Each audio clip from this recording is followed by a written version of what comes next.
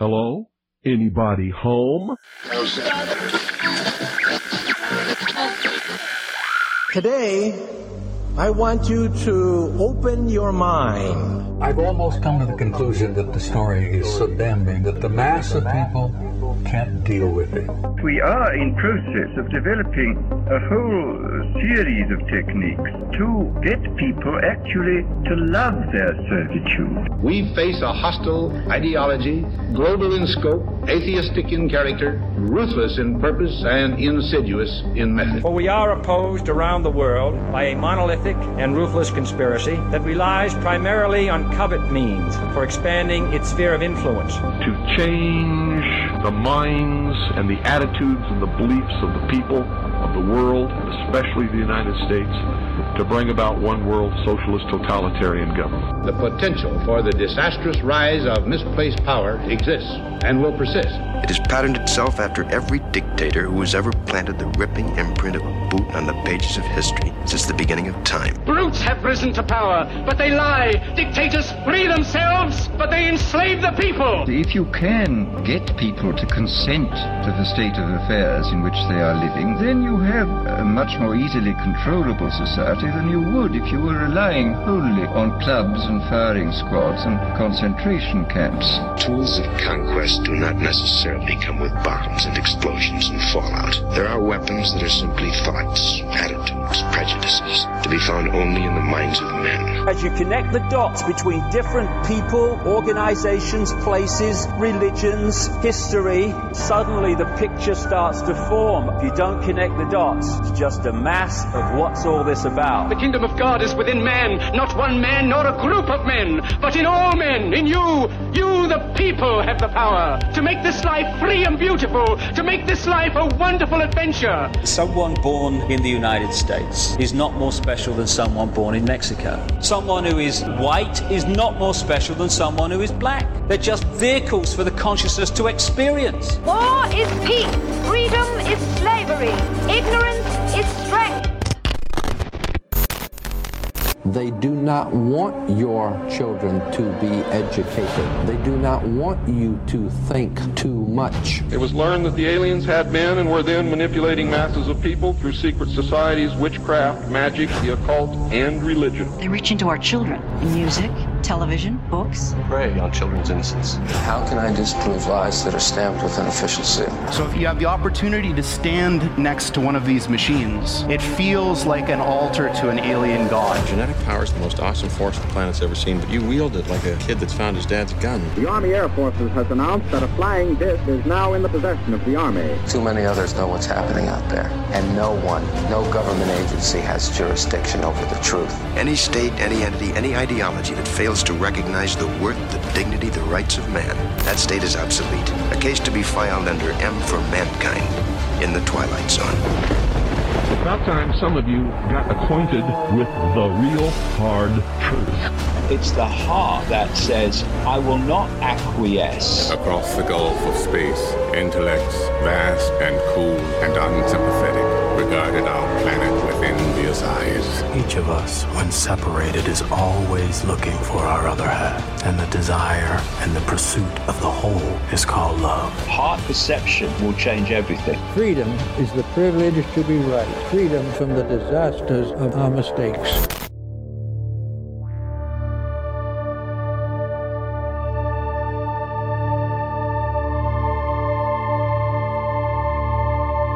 Broadcasting from the Sonoran Desert, I'm your host, Ryan Gable, and this is The Secret Teachings Radio.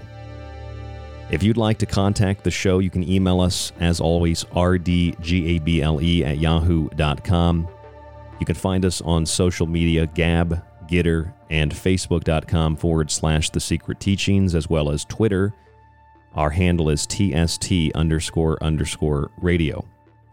Our website is www.thesecretteachings.info.info.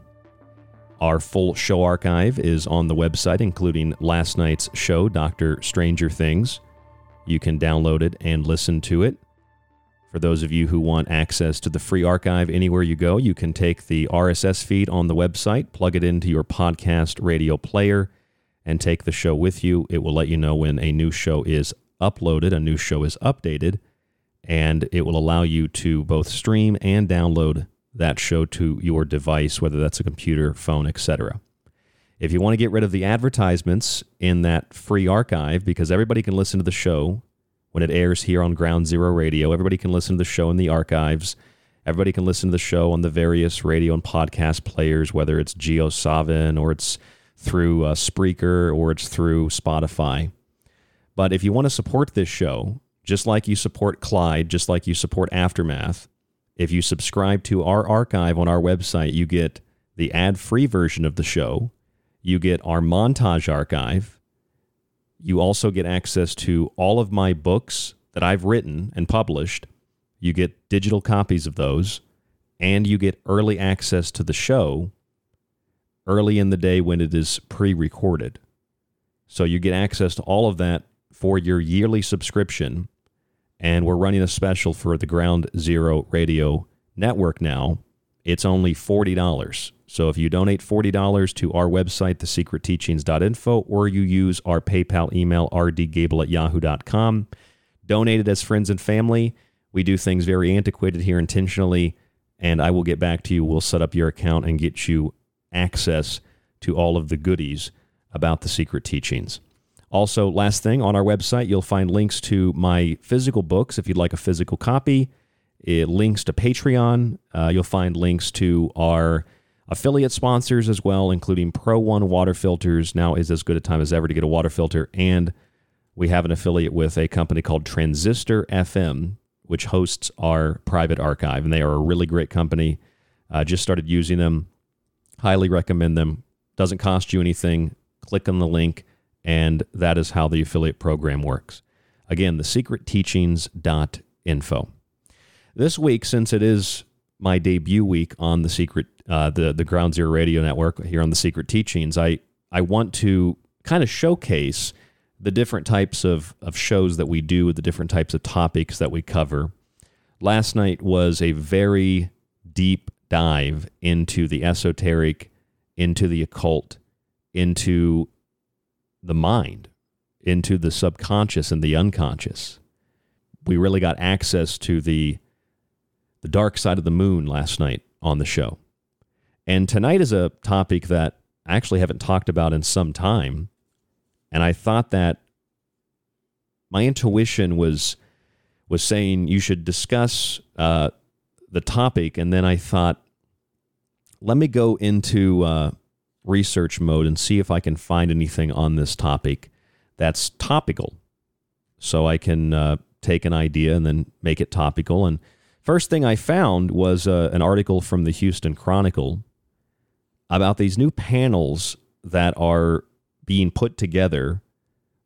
It's called the Climate Overshoot Commission, and it includes former presidents, former members of the World Trade Organization, and other world leaders and corporate leaders getting together in order to talk about what they call, quote unquote, climate intervention.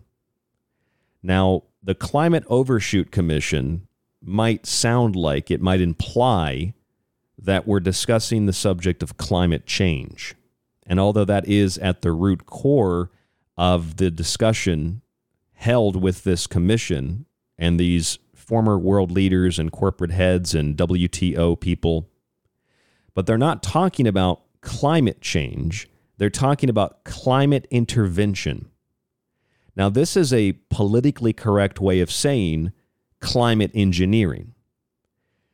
Like you, I've been interested, I've been reading, I've been learning all in and about the subject of geoengineering and what some people on the street call chemtrails for about a decade now. And I've always been told it's just a contrail, it's just ice crystals. There's no Air Force manual that teaches the chemtrail geoengineering process.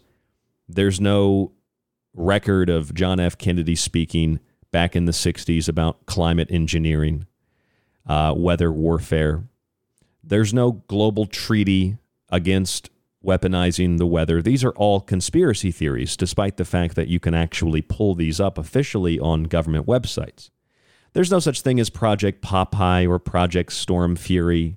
That's all an exaggeration taken out of context historically.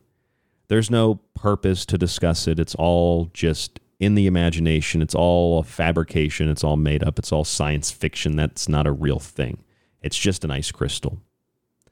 So like you, I've been told the same thing. And now that it's becoming public knowledge, now that mainstream media, major universities, people that are very famous, people that are famous in politics and Hollywood have been suggesting that this is the solution to climate change, suddenly the idea of geoengineering, which did not exist in the popular mind about 5, 6, 7 years ago, is so popular that there's even a song, we've discussed it on the show before, called Chemtrails Over the Country Club. And that song is one of those things where if you watch it and listen to it, you can't tell if it's serious, if Lana Del Rey is being serious, or if it's sarcastic.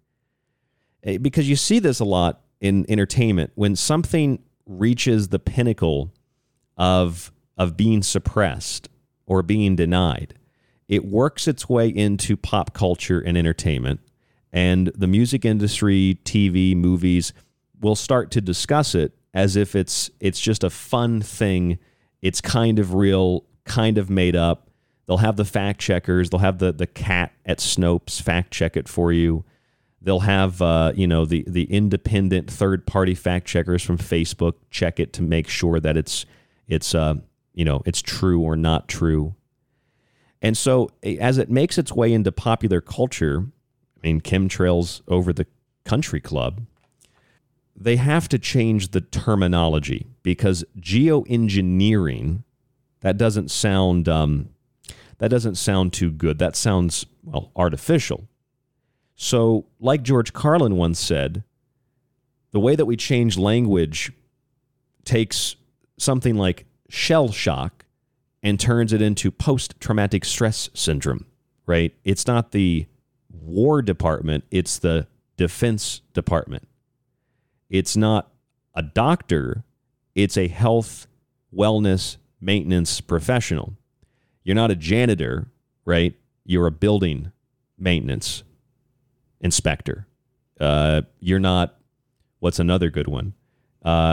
You're not, you're not poor. You're not broke. You're economically disadvantaged under the current circumstances. And that kind of language is extremely dismissive. Some might call it soft language. It's extremely dismissive, and it doesn't allow for the kind of discussion and debate that is needed to figure out what is going on. And so now, bringing this back around to the Houston Chronicle article I was reading about the Climate Overshoot Commission, which was, I guess, formed last week, is going to meet this Thursday to discuss what they are calling climate intervention. Very, very soft, misleading language. Climate intervention. It's not geoengineering. It's not chemtrails, not to be confused with contrails. It's climate intervention.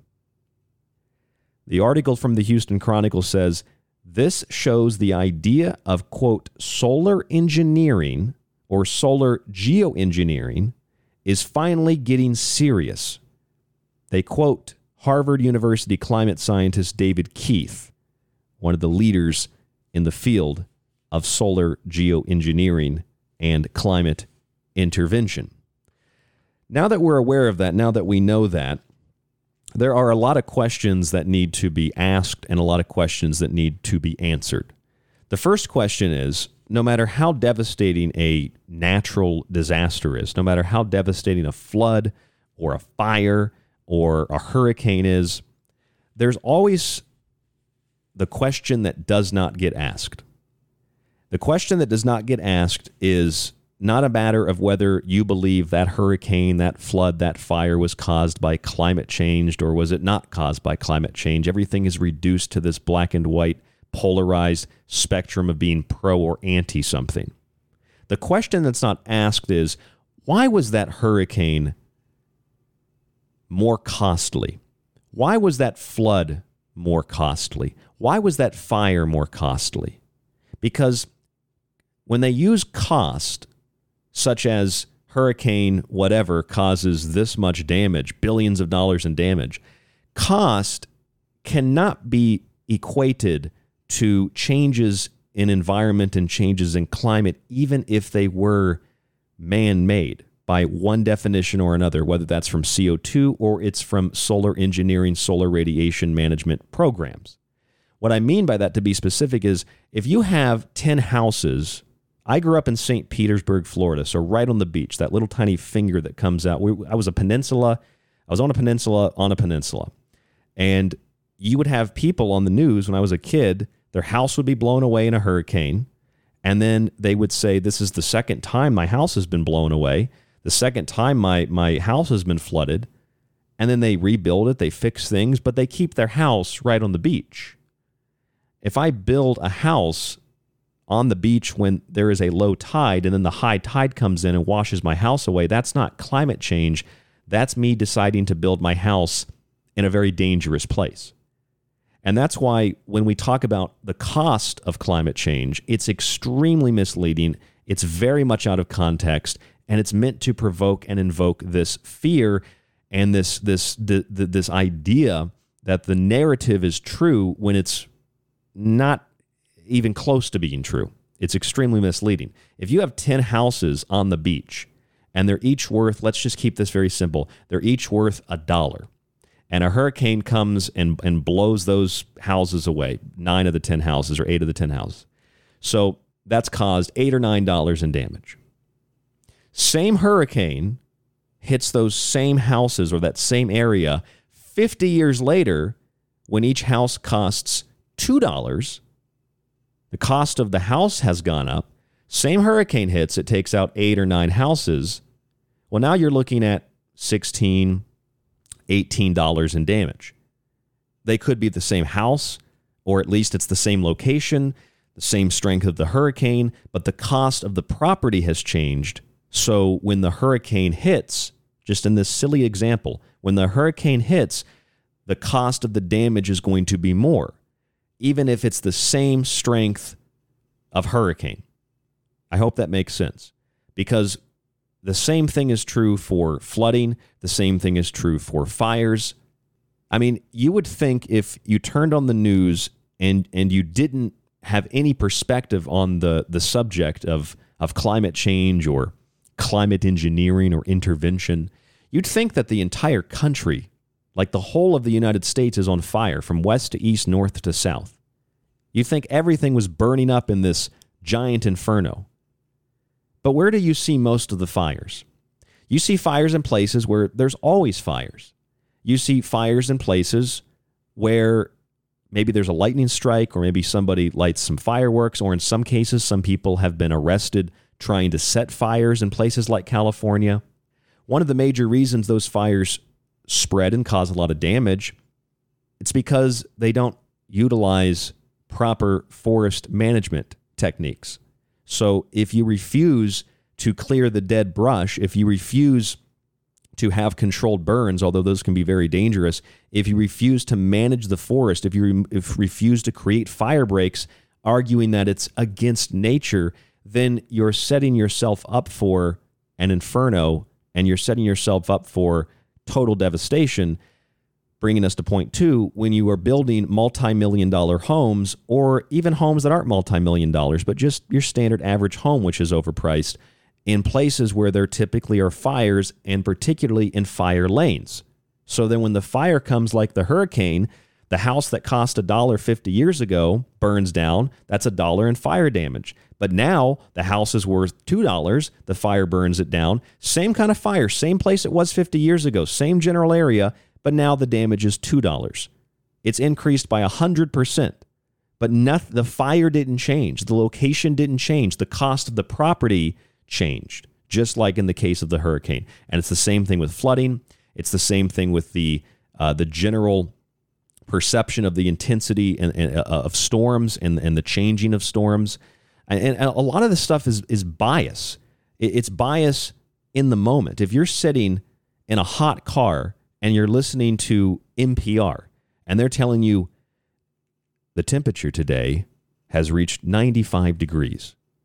This is a 5-year high for this time. It is likely due to climate change. Well, if you're sitting in a hot car listening to how a hot temperature is a result of climate change, that is a little bit biased, don't you think? Don't you also find it strange that even cold weather is a result of climate change? Drought is a result of climate change. Flooding is a result of climate change. Rainfall is a result of climate change. Snow is a result of climate change. You know, an ice storm, a hurricane, or having less hurricanes, more hurricanes, everything is a result of climate change. That's when you know you have a surefire cult. Now, that doesn't mean that the planet hasn't suffered some form of consequence from human action. It doesn't mean the planet hasn't suffered some kind of consequence from human intervention. Right? From industrialization. But the reality of the situation is the world is not going to be worse off in 10 years or 15 years or 20 years compared to 50 years ago or 100 years ago. Life will be better in 10 years, even with the mainstream narrative of climate change, than it was 50, 60, 70, 100 years ago. By the end of this century, we'll be wealthier and better off and healthier than we were at the beginning of last century or the end of last century, even with climate change. Very few people are going to be honest about that because it's a cult, regardless of which way you slice it, whether you believe it or disbelieve it, like guns or abortion or any other subject. There's very little room left in dialogue, in debate, in discussion for someone to say, well, the only reason that storm is costing more money is because you have more expensive property. You have more expensive items. You have more items in general in that house. The house is larger today than it was even 50 years ago. I mean, a lot of houses are massive today. And if that house gets destroyed, a single house worth millions of dollars being destroyed in a hurricane when no other house around it might suffer the same damage, could indicate that there are millions of dollars in damages, but to one house. And that's the thing that we need to understand, the perspective and the context on this subject. So this week, Thursday, the Climate Overshoot Commission is meeting. This month, the American Geophysical Union, the largest society of scientists who work on climate issues, announced that it was forming an ethics framework for climate intervention, and that this ethics framework would be ready for debate during the major international climate negotiations conference in Egypt coming up in November. And it's all focused, the COC and the AGU, it's all focused on solar geoengineering, or what they call, quote, climate intervention. Now, speaking of climate intervention, we've heard over the last 2 years that as a result of lockdowns, carbon dioxide emissions have been halted in part, and that in order to save the planet, we need what amount to rolling lockdowns, seasonal lockdowns. We've seen universities and philanthropists and the media and politicians, both here at home in the States and overseas, touting these ideas. We need a climate lockdown every couple of months or once a year, and that'll help save the planet by reducing carbon emissions. Don't drive as much, don't see your family, don't see your friends, don't go out to eat, don't go to the movie. Isolate yourself, quarantine yourself, lock yourself down. If you won't do it for climate initially, maybe you'll do it for a virus because you're scared of getting sick and dying. It affects you directly, not your environment, indirectly and in an arbitrarily defined way. So here's something interesting that you might want to know if you're interested and concerned, or maybe not concerned whatsoever, in the idea that lockdowns have actually reduced carbon emissions. NASA published a report, and it was from a study in the Proceedings of the National Academy of Sciences, that CO2 in the atmosphere actually continued to grow at the same rate throughout 2020 into 2001. Although emissions fell 5.4%, carbon dioxide in the atmosphere continued to grow at the same rate. The problem is, what happened was, because the environmental conditions changed, nitrogen oxides in the environment were actually reduced.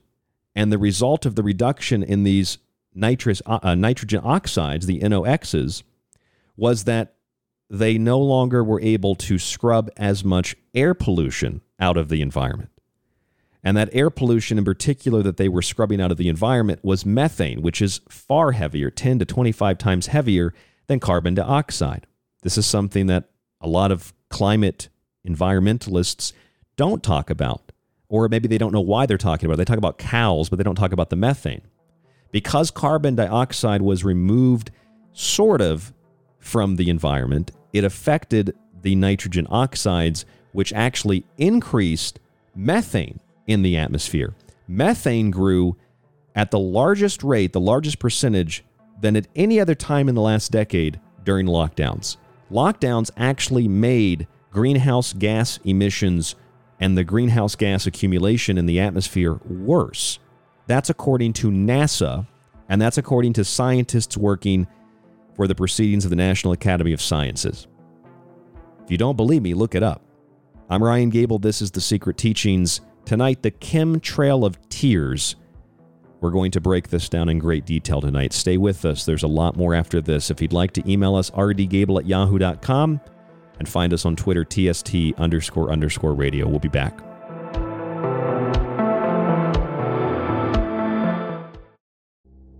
The Secret Teachings radio show is on Facebook and Twitter. Just search facebook.com/The Secret Teachings to like us, and TST__radio to tweet with us. This is David Icke from davidicke.com, author of The Phantom Self and The Perception Deception, and you are listening to The Secret Teachings with Ryan Gable. From Ground Zero to The Secret Teachings. Keep your dial tuned to Ground Zero Radio. You could listen to this. And again, people say David has no evidence, David has no evidence. I hate this channel. Or you could listen to The Secret Teachings with myself, Ryan Gable, 5 nights a week on Ground Zero Radio. Join us to explore the outer limits of history, symbolism, parapolitics, and more. We'll explore a little bit of everything, but don't take my word for it. I'm kind of like you. I'm a last of a dying breed, a generalist. That's The Secret Teachings, 5 nights a week on Ground Zero Radio. Are you intrigued by Paranormal Talk Radio? You'll love the new Paranormal Radio app from TalkStream Live. You'll find a great selection of talk shows covering UFOs, ghosts, strange phenomena, and much more. Download the Paranormal Radio app now and start listening to the very best in paranormal talk entertainment, including the network you're listening to right now, the Paranormal Radio app, free in Google Play and the iOS App Store. If you enjoy The Secret Teachings and want to hold years of Ryan's research in your hands, visit the website and grab a physical and digital copy of Ryan's books. Occult Arcana will introduce you to sacred myths, folklore, magic, and alchemy. The Technological Elixir will take you from transhumanism and AI to black goo and UFOs. Food Philosophy will change your mind about what we call food, germ theory, and geoengineering. And remember, shipping is always included. Some restrictions exist for international. Visit thesecretteachings.info. People ask me all the time what they can do to take control of their lives when facing a daily onslaught of dis and misinformation. I say take control of your body and mind with water filtration. Visit www.thesecretteachings.info and click on our affiliate sponsor link with Pro One water filters at the top of the page to search for a water filter for the home, camping trip, and even the shower. They filter countless contaminants and make a wonderful gift for friends, family, and yourself. That's Pro One water filters at thesecretteachings.info. This is one of the best discussions I've been on in a long time. You guys are right on it. Howdy, this is Joe Mars, and you're listening to The Secret Teachings. If anyone can hear this broadcast, I'm still on Earth. This is the frequency of Ground Zero Radio. Ground Zero with Clyde Lewis. and The Secret Teachings with myself, Ryan Gable.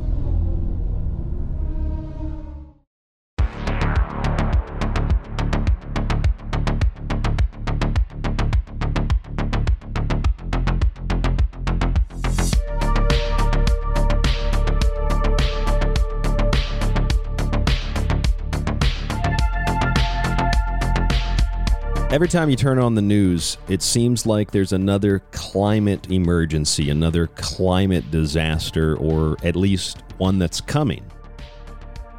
A coming emergency, a potential disaster, something that might happen. From environmental organizations to the media to politicians and to people that want to do the right thing, we hear nonstop stories over and over and over again of terrifying, cataclysmic, and dystopian futures offered as the absolute, without question, conclusion to modern civilization. Our end will be met within 10 years, 12 years, 15 years. And most of this is blamed on human activity. It's blamed on the ambiguous terminology like climate change. Some of you may very well be aware that about 50 years ago, if you look up Time magazine, they were calling climate change the big freeze. They were saying that the temperatures of the planet were dropping and that we were actually heading into an ice age, not into an inferno. We were told decades ago, 50, 60, 70 years ago, there wouldn't be enough food to feed the population by the end of the 20th century. We were told that there would be increasing storms, and the storms would, well, pretty much wipe out anything on a coastline. Big, big storms like the day after tomorrow. We were told that not only would people starve and storms would get worse, we were told that the ice caps are going to fully melt, most of the ice caps, and that the sea level will rise, and that whatever's left over from these big geostorms will be underwater. And none of that's happened. None of that's happened in the 21st century when we've been told by people like Al Gore it was going to happen. None of it has happened in the 21st century based on what we were told in the mid to late 20th century, as we were told by scientists and environmentalists. Not only have those things not happened, we actually have seen that we have more than doubled the population, and yet we have more food today than we had 60, 70 years ago. We see that despite the fact that, yes, there certainly are storms that cause damage to property, it's either ignorance or it's intentionally misleading that media and authors and scientists and researchers utilize the agreed upon cost of $1 to determine whether or not a property was more devastated by a climate disaster, a hurricane, a natural disaster, based on what happened 100 years ago compared with what happens today. If they're using the economic model, that's not a good model to use because houses cost more today. They're bigger. We have more stuff that we put into our houses. We build more of them. And we build more of them in places that are fire lanes and, for all intents and purposes, hurricane lanes. Those things have not happened as we were promised they would. And not only do we have more people, but we have more food today, we also have more resources. We also have found that all the fear of sea level rises taking over cities and taking over islands, naturally, of course, islands disappear, islands appear, but I'm not talking about that. What happens is on a lot of islands that are made of things like, a lot of them are made of coral, and they have these materials that, waves and storms and whatnot, they break that stuff apart and it washes up on shore, and it actually builds the mass of the island. So despite the fact that sea levels might be rising, the reality is there's actually an increase in land mass for some islands as opposed to a decrease, because there are certain factors that are weighing harder on reality than things like a rising sea level. Heat waves are a really great example. Contrary to all the rhetoric, all the fear of devastation, heat waves actually save more lives than they take. According to one of the major studies on this published in The Lancet, the biggest ever conducted on the subject of heat and cold related deaths, 74 million deaths were looked at in 384 locations in 13 different countries around the world. The Lancet found there are 17 deaths from cold compared to every single death from heat. Statistically, 7% of all deaths from heat and cold are caused by cold, whereas 0.5% were caused by heat of these climate-related deaths. The study found that 140,000 people die from heat every year, but more than 2 million die from cold every year. Studies suggesting that heat waves are going to kill more people also assume that people will not adapt and purchase an air conditioner. Air conditioners save lives, but we're told we can't have an air conditioner. We can't utilize electricity unless it's for an electric car, of course. You can't use it for an air conditioner, though. We can't adapt to the environment. We shouldn't build seawalls, right? We shouldn't have early warning systems for hurricanes and tsunamis. We shouldn't tell people to take shelter. We shouldn't tell people to bring stuff inside their homes when there's a hurricane or when there's, the possibility of a twister. We shouldn't adapt, right? That's what a lot of environmentalists are suggesting to us, implying to us, whether they recognize it or not. Don't have an air conditioning. If you don't have an air conditioning, a lot more people are going to die from heat. But the reality is, if temperatures actually increase that much, more people would be saved. Nobody said it was good that a certain number of people die from heat. But if more people are actually going to survive because of heat as opposed to cold, that's probably a good thing. Let's say 140,000 people, as the Lancet study said, 140,000 people die of heat. Nobody said that's a good thing. Nobody said that's something we should be happy about. But with more heat, 2 million people could actually be saved from otherwise being exposed to extreme colds and dying.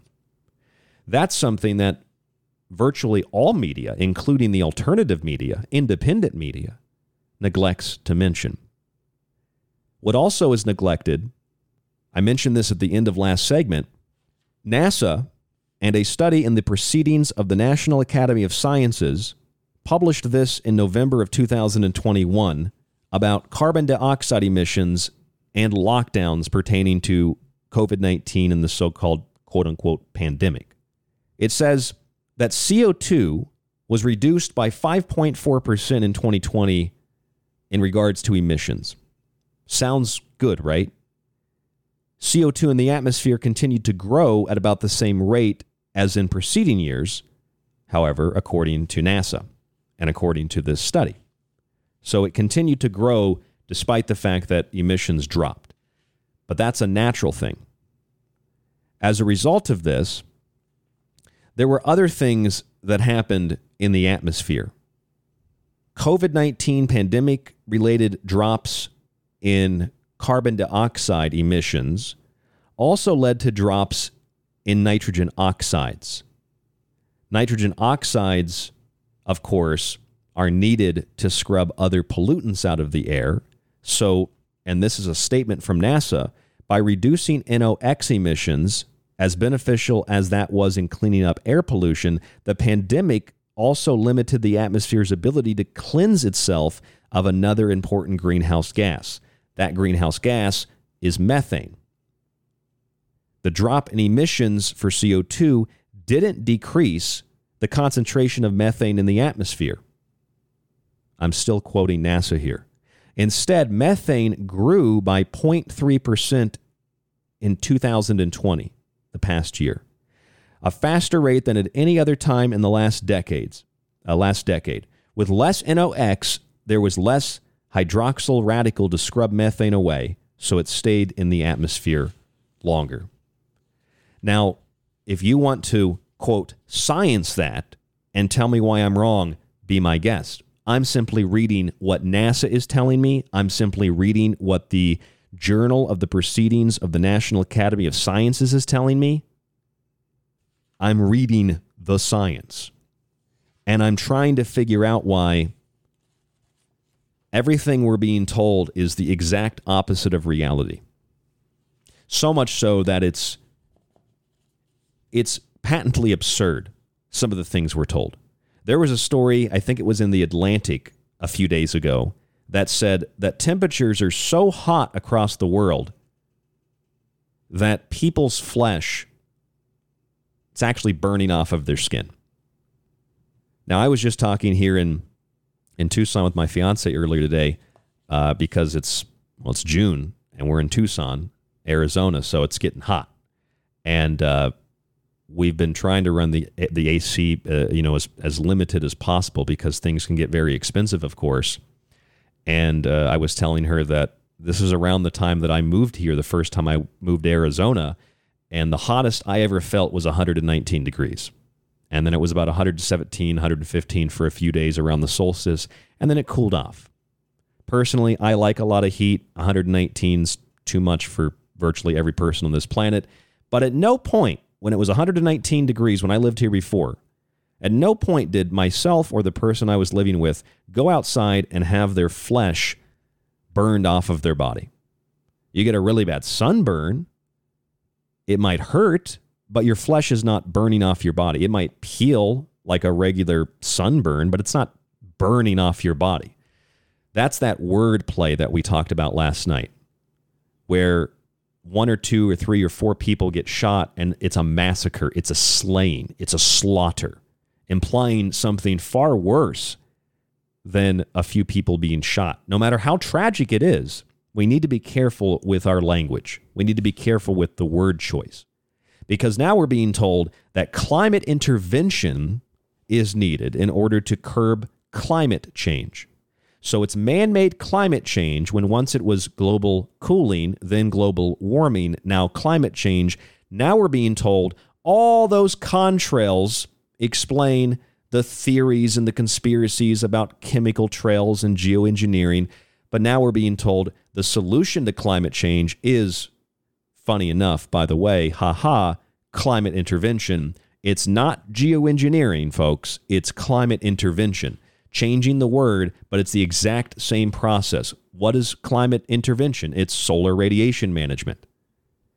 It's spraying particulate into the atmosphere like sulfur to block the sun, which also then traps heat, making the planet hotter, indicating that, as I believe, what is actually happening is these programs have been active for some time, and for whatever reason they were initiated, warfare or whatever, man-made global warming is actually man-made to the degree, no pun intended, that it exists by these types of solar radiation management programs, stratospheric aerosol injection.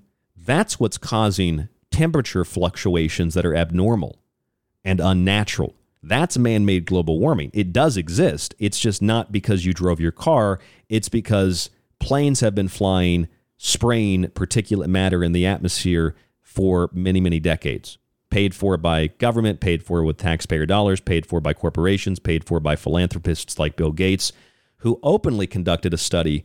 I believe it was in Mexico, or it was close to Mexico. It might have been in the southern U.S. I think it was in Mexico a few years ago, where they sprayed sulfur into the atmosphere. They used balloons to do it in some cases.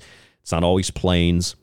But now this is the talking point. Now this is the thing we're being told needs to be done, climate intervention. And most of us are sitting around. I'm sitting around like you, and I'm thinking, hold on a second, time out. I've been saying this for a decade. There are geoengineering programs. I mean, cloud seeding is not a conspiracy. Cloud seeding is a very old technique. It's not a new thing. But now we're being told, shut up, you were wrong, those things don't exist. It's actually climate intervention. See, I told you. And then Snopes fact checks it. There's no such thing as geoengineering. There's climate intervention. You're not broke, you're economically disadvantaged. It's almost like Twilight language. I guess it's mind control language is what it is. And I read this really interesting report from Earth.com and a number of other Earth-based science websites.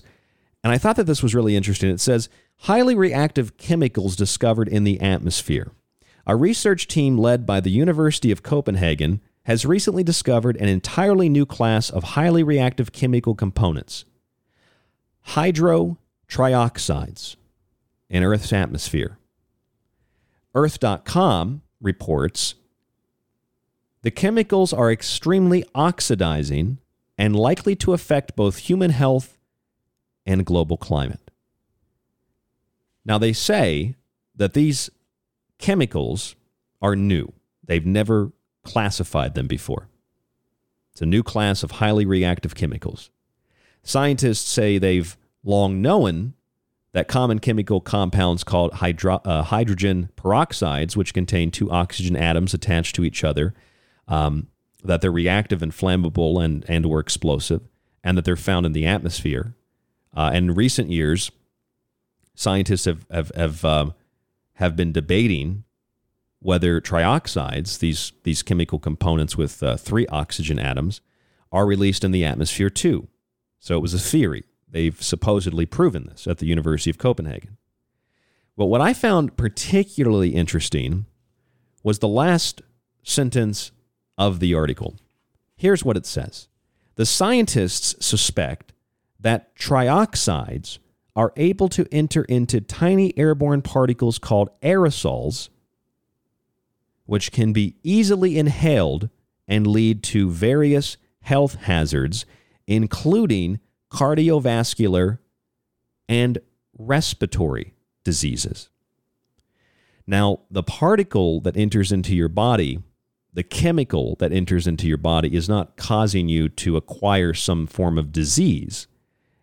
The implication is, with mainline virology, is that the disease is caused by a specific particle in the body, and if they can identify a large amount with a test, then you have XYZ disease. It's a pulling of symptoms into a complex, a symptom complex, and then they use that complex to decipher whether or not this is a specific disease that they can use for certain drugs or certain procedures to cure or to treat, to fix, etc. They're saying from the University of Copenhagen that these chemicals in the atmosphere can actually cause respiratory diseases. Think about that for a moment. That implies that respiratory diseases, do you know any respiratory diseases?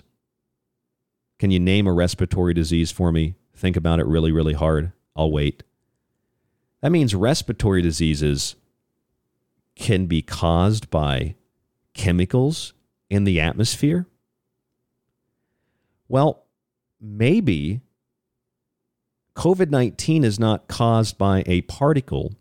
Maybe COVID-19 is a pulling of symptom complexes and things like, I don't know, these new highly reactive chemicals that have been discovered, arguable. They can cause respiratory illness. Maybe that's why people have had trouble breathing. Or maybe it's a form of social contagion, and this new highly reactive class of chemicals is a separate issue. But don't you find it also interesting they say that these chemicals can cause cardiovascular problems? Cardiovascular disease is like heart disease. It's the number one killer of men and increasingly almost, I think, women. It's almost the number one killer of women, too. So you die of heart disease, you have respiratory complications, and nobody's asking what is causing the problem. Is it a particle in the body, or is it trioxides? Or for that matter, when a comet passes by the planet and the planet moves through the tail of the comet, there are a lot of things that the planet can pick up in that tail. Things like carbon monoxide, even methane, ammonia. And the symptoms of exposure to these gases include the following: carbon monoxide, headache, dizziness, weakness, upset stomach, vomiting, chest pain, and confusion. Methane, rapid breathing, dizziness, weakness, fatigue, increased heart rate, vomiting, loss of memory. And ammonia, irritation and inflammation of the eyes, nose, and throat, as well as the respiratory tract. Small concentrations, of course, provoke coughing, along with nose and throat irritation, usually very severe irritation. Carbon monoxide is also defined by the U.S. Centers for Disease Control, if you are poisoned by it, as causing, quote, flu-like symptoms. I'm not exaggerating or making that up. The U.S. Centers for Disease Control states that the symptoms of carbon monoxide poisoning are, quote, often described as flu-like. I want to be clear here. That doesn't mean that people don't get sick. But the question is, why are they getting sick? Is it a particle or is it trioxide? Is it methane? Is it carbon monoxide? Is it ammonia? Is it on top of all of that stress, anxiety, and fear, which run the body down? Is it also poor lifestyle decisions, poor lifestyle choices, smoking and drinking and eating poorly for decades? Because the CDC says on their website that 4 comorbidities are the reason why 95 to 96% of the million or so people that quote-unquote died of COVID-19 actually died. They died of conditions they would normally have died from. That's why there have been no cases of the flu documented in Britain, and hardly any cases of the flu documented in the States because they reclassified those cases. Now, I know you might think, is this a COVID-19 show tonight? I thought this was about chemtrails. It is. It is about chemtrails. Because if ammonia, methane, carbon monoxide, trioxide, and other things in the atmosphere, including heavy metals, if those things can cause the symptoms of what we classify as being the symptom complex of SARS-CoV-2 or COVID-19, then we're not necessarily looking at a virus here. We're looking at chemical and heavy metal poisoning. We're looking at environmental toxins and pollutants. This is what they say from the University of Copenhagen. This is what Earth.com reported. Scientists suspect that trioxides enter airborne particles called aerosols. That's also what they're spraying in the atmosphere. Stratospheric aerosol injection. Those include chemicals and heavy metals run down to the nano size. And those aerosols can be inhaled and lead to various health hazards, including, quote, cardiovascular and respiratory diseases. So COVID-19 isn't necessarily so much a particle or a virus as it could be caused by things like climate engineering programs. A very, very high and likely possibility.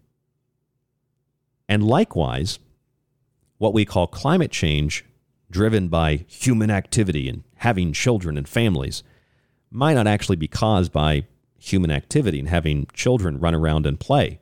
It might actually be caused by stratospheric aerosol injection, sulfuric aerosol-like injection, which blocks the sun but also traps the sun, so it makes the planet hotter. And since that's man doing that, then it is man-made.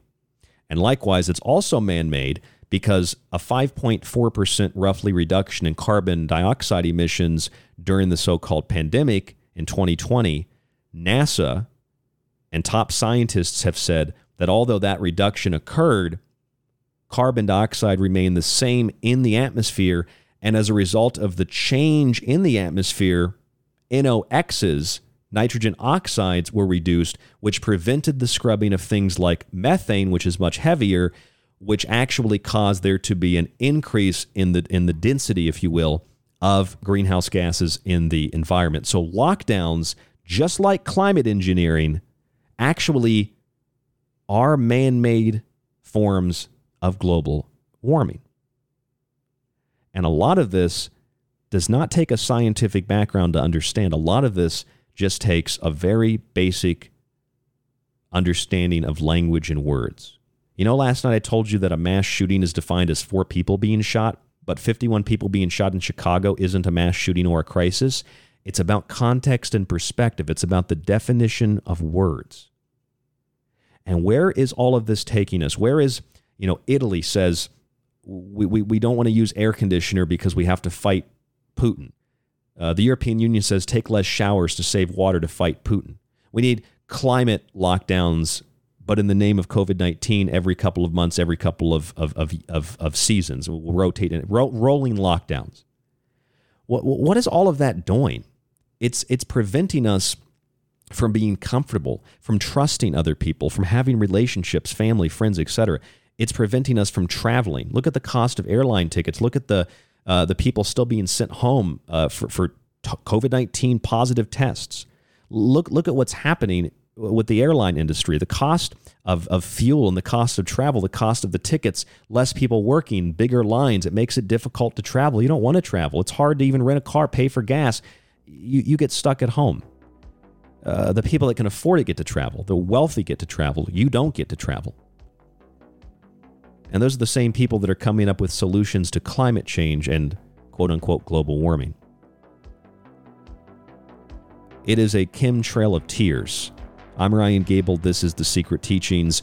Ground Zero Radio is where you are tuned in, and The Secret Teachings Archive, thesecretteachings.info. Please subscribe to our archive and separately subscribe to Clyde Lewis's archive. Our archive is $40, a special right now. You get the show, ad-free, the montages, my digital books, and access to our private RSS feed, our embed player, and early access to the show when it's pre-recorded. If you'd like to email us, rdgable@yahoo.com. There's a lot more after this. Don't go anywhere. Stay with us. The music tonight, White Bat Audio.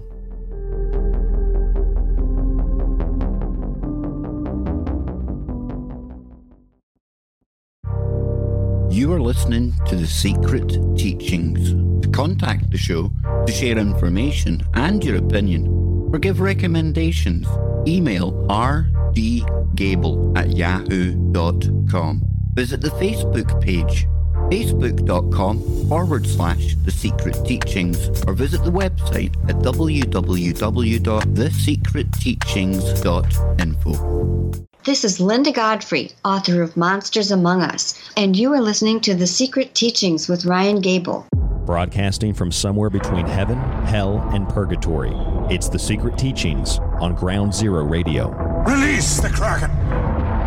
You could listen to this. And again, people say David has no evidence. David has no evidence. I hate this channel. Or you could listen to The Secret Teachings with myself, Ryan Gable, 5 nights a week on Ground Zero Radio. Join us to explore the outer limits of history, symbolism, parapolitics, and more. We'll explore a little bit of everything, but don't take my word for it. I'm kind of like you. I'm a last of a dying breed, a generalist. That's The Secret Teachings, 5 nights a week on Ground Zero Radio.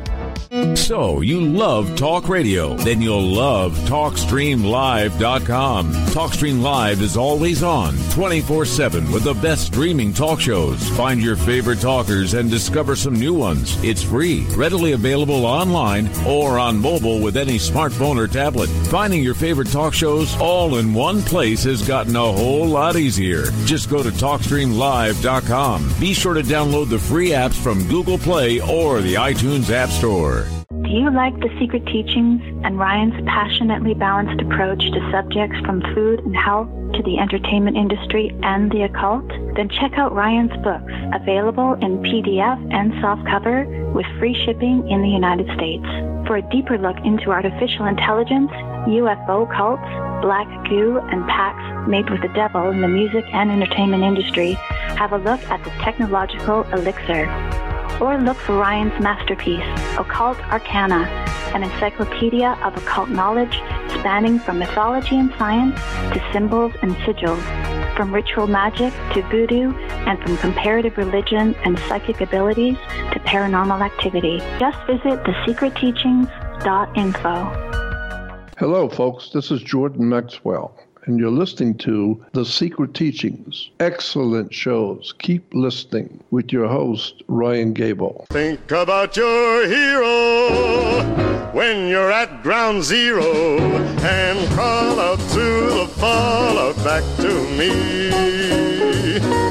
Attention, you are tuned into restricted airspace. Tune out immediately. This is the frequency of The Secret Teachings on Ground Zero Radio.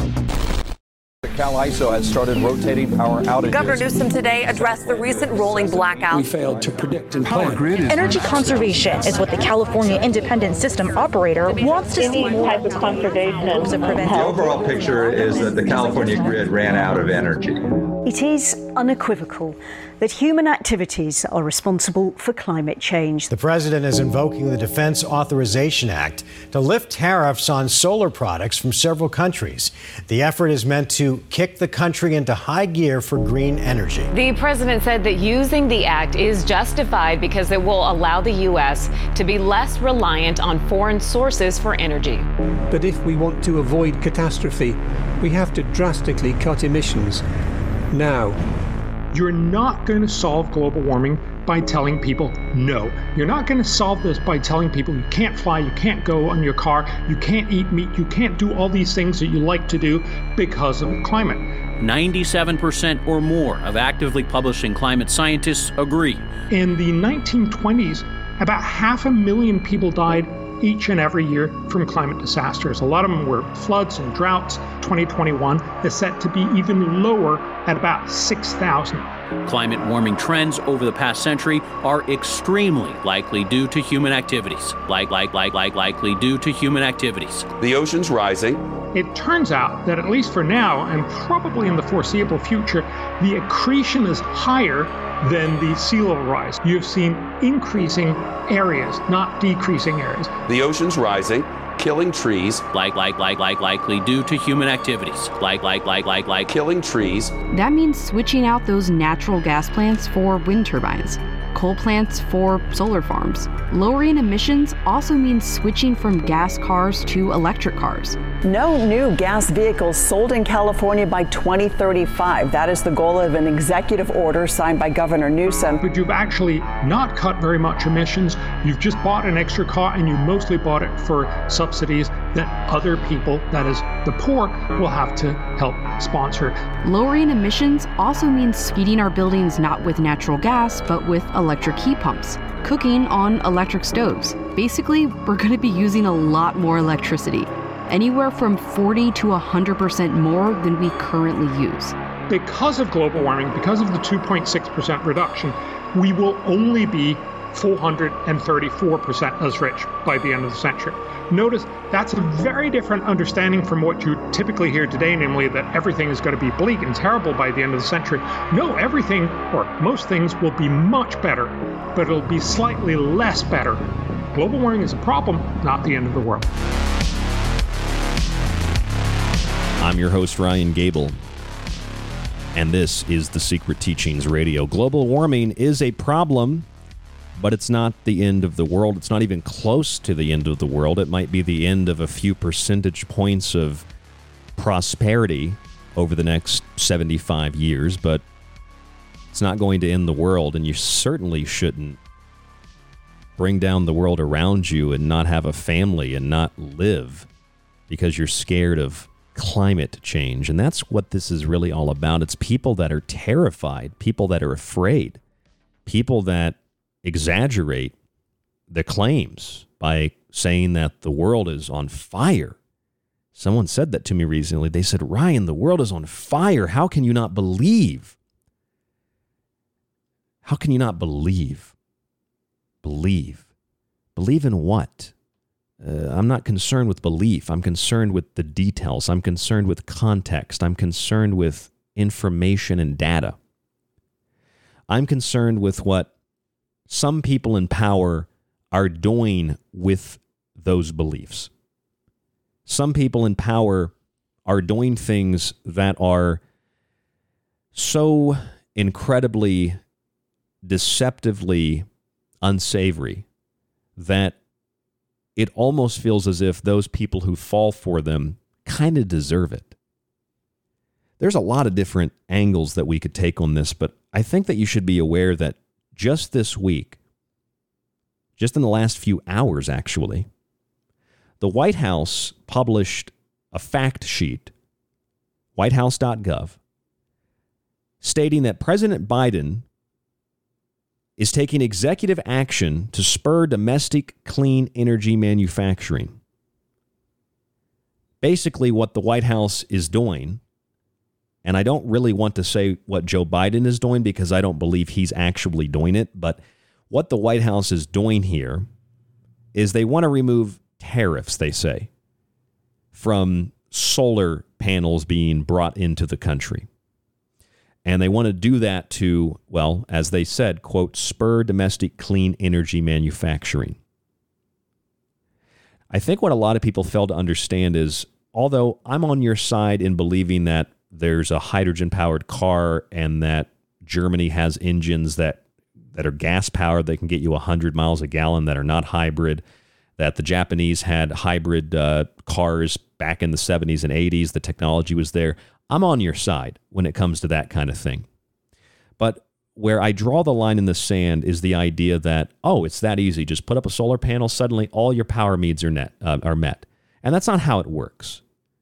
It would be nice if that's how easy it was, and if that's how easy it was, and it was relatively cheap and affordable, there would be no reason to not shift into using that type of technology. If it was that cheap and easy, then we wouldn't even need to be discussing trillions of dollars in new infrastructure. It would just be that simple and that cheap. And I think that's what the problem is. I think a lot of people think it's that simple and that cheap, and they don't know a lot about it. And so as a result of that, either they don't want to admit it, or it's too scary to admit that something else is going on here. And all those billions of dollars to invest in green energy end up vanishing into thin air, like just the waving of a magic wand. It's gone. Who wants to see a magic trick? That's what it's like. Who wants to see a magic trick? I'm going to make this pencil disappear. All that money just disappears. We need trillions. We need tens of trillions. We need to fix everything. We're going to die. What are the consequences of spending that kind of money? What are the consequences of tearing down the old system and building the new system? What are the consequences of that? Well, first and foremost, you're seeing that you have to pay for it while oil companies and big corporations make record profits. What you're seeing is when the White House signaled that they would ban the importation of Russian oil and Russian energy, we read you the legislation here on the Secret Teachings where it explicitly said that it only pertains to non-contracted, non-agreed upon energy and oil, meaning that about 95, 98, somewhere around there % of contracted and agreed upon oil can still come into the United States. The ban was not a ban. It was a cheap political stunt. There is plenty of energy. Whether you're talking about natural gas, whether you're talking about oil, there's plenty of energy. The U.S. was an energy exporter about 3-4 years ago. Well, 2-3 years ago was an energy exporter. Now we barely have enough energy to run a state like California, which year after year has gone through, obviously it's a big state, obviously a lot of people living there, but they've gone year after year through rolling blackouts. That's California, folks. This is the 21st century, folks. This is the most wealthiest nation on the planet, folks. And states like California, where there's a mass concentration of wealth, can't keep the power on. Yet, we hear about all these wonderful new technologies. Why aren't they working? Sure, in the future, electric cars and solar power, that might be the way to go. But at the moment, we've had hundreds of years of investment and adaptation with coal, with natural gas. And to switch immediately is not only asinine and dumb, it's incredibly irresponsible. And if you're not dumb and irresponsible, You have to know what you're doing and intentionally be doing this to cut off the energy supply as an act of warfare.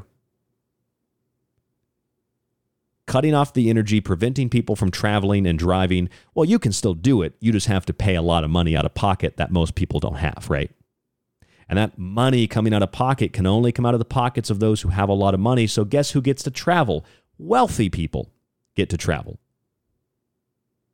Or you can travel on your last $200 or $300 to see a mom or a dad before they die on the other side of the country. And then guess what? You're broke. Or you're, economically disadvantaged.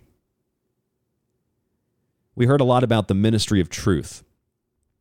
We heard a lot about the government branch that was going to monitor social and internet interactions. Remember that? What you might not have heard of is the Department of Justice also announced on May 5th last month a new office to enforce laws around the climate crisis. Now, one might ask, why does the Department of Justice need a new office to enforce laws around a climate crisis or a toxic pollution crisis when they already have departments and we already have laws that prevent pollution? We just need to enforce the laws. Is this a cheap political stunt to make it seem like we're doing something, we're creating a new office, we're going to enforce these laws? Why not just enforce them? Why go through this whole pageantry and this whole ceremony of creating this new department? But that's what they're doing. The Justice Department is opening a new office aimed at addressing the department's environmental justice efforts. Then you realize, oh, that's what it's about. It's not about the environment. It's not about climate. It's about environmental justice. What is environmental justice? Well, they tell us environmental justice is for black people and brown people. It's for certain minority groups that have been historically abused, which is every color, every skin, every religion in the history of the world. And our country is the first country to say slavery is wrong and end it. And if you don't believe that, well, I guess we had a civil war over nothing.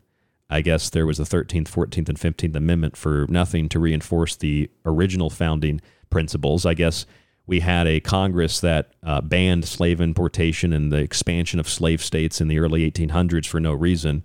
I guess all that was just, made up nonsense by the white man, right?